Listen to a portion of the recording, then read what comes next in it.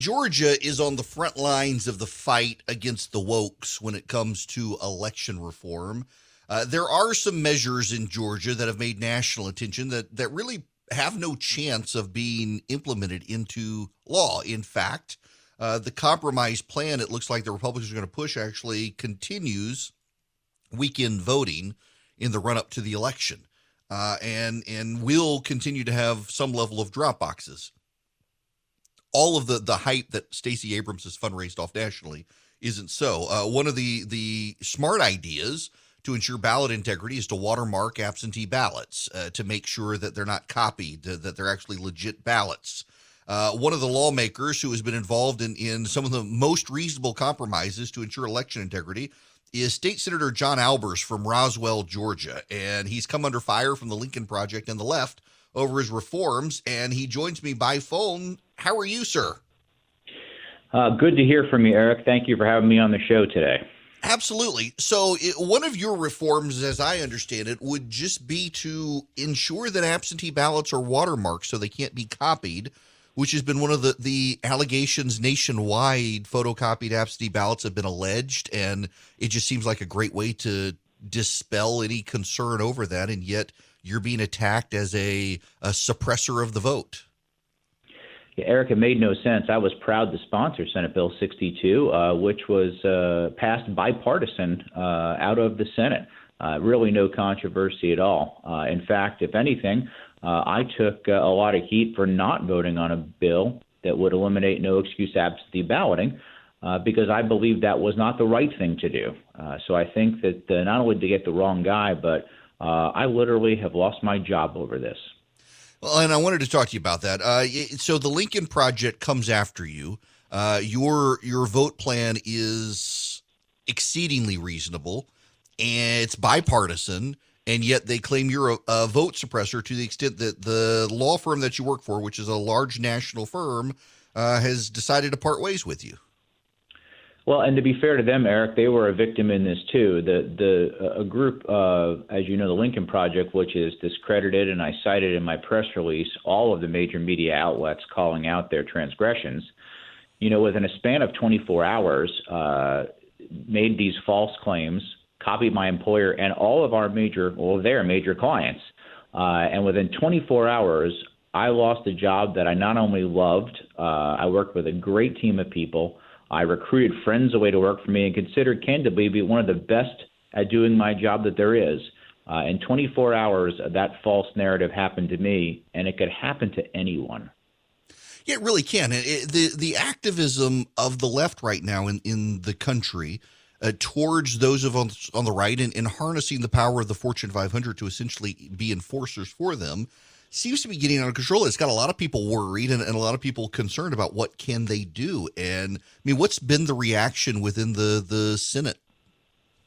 Well, honestly, it's been very heartwarming and humbling to have so many people to support me. I've gotten tens of thousands of messages across the entire nation, but the Senate has been steadfast. My colleagues stood behind me, and candidly, I even had several Democrat colleagues come up to me and tell me that this was wrong, and they were sorry, and they know in an instant these people would turn on them too. So it's time that we stood up to economic terrorism. That's what this is.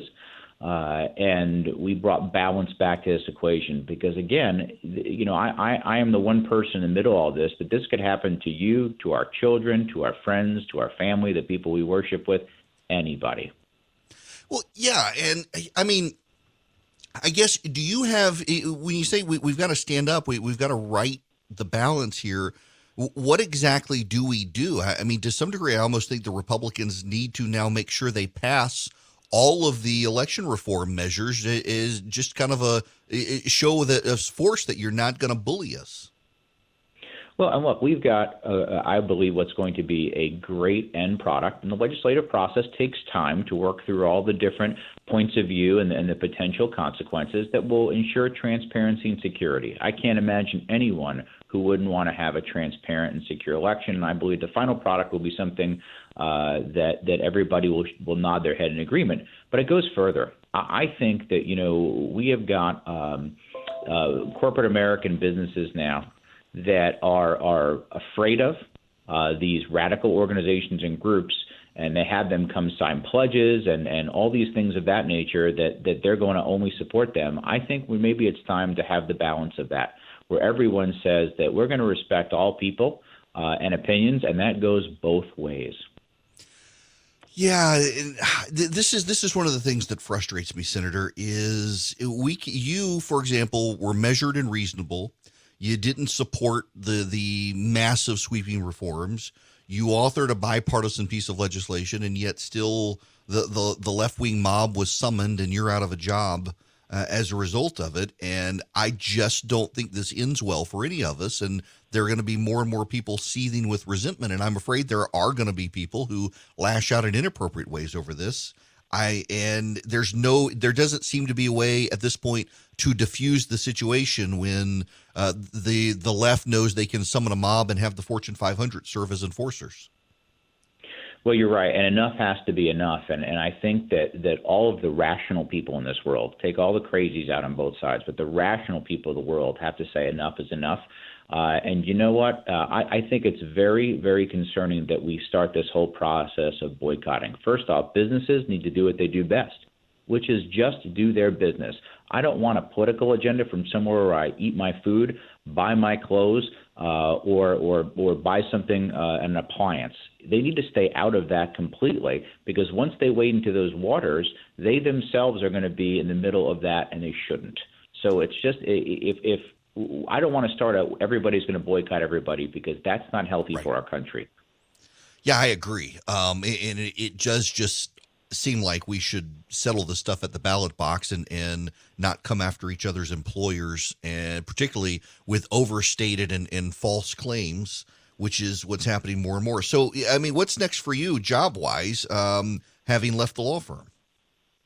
Well, good question, Eric. I have been humbled to receive a lot of gracious folks to send me their resume. And look, I will be okay, and I will go out and do what I do, and do it for, I'm sure, a great company. But in the meantime, I'm taking a stand. We are taking action against the Lincoln Project, and we will go after everyone. I think God gave me this mantle for a reason, because if it can happen to me, all based on a lie from a discredited group, it can happen to anybody. And I plan to make it my life's mission to make sure this doesn't happen to anyone again. And it doesn't matter what side of the aisle you're on. It's just wrong. Good for you. Now, let me ask you, I would be remiss if I didn't ask you about this before you get off here, the state of election reform in general in the state legislature. How do you see things shaping up moving forward? I believe, that we're going to have a good compromise bill from all parties that everybody will feel comfortable with supporting, that will address all the security and transparency issues, by the way, that over the years both sides have brought up, and it will pass, and we can have confidence in our elections, whether you think it would have changed the outcome or not. But in this case, I think we just need to focus on doing the right thing. And the truth matters and should always prevail. It does, and it should. And one other issue for you before we get off here, I know this is an issue that you and I have talked about in the past, the law and order issues, police reform in the state. Is there any movement in the state legislature on those issues, particularly just in light of even into Roswell and in the Fulton County area, there seems to be this general uptick in crime in the metro area that has come with the lack of trust now in the Atlanta political establishment from the police force. It seems to be spreading. Even into Roswell, I know some of the homeowners and business owners there are concerned about crime creeping north from Buckhead.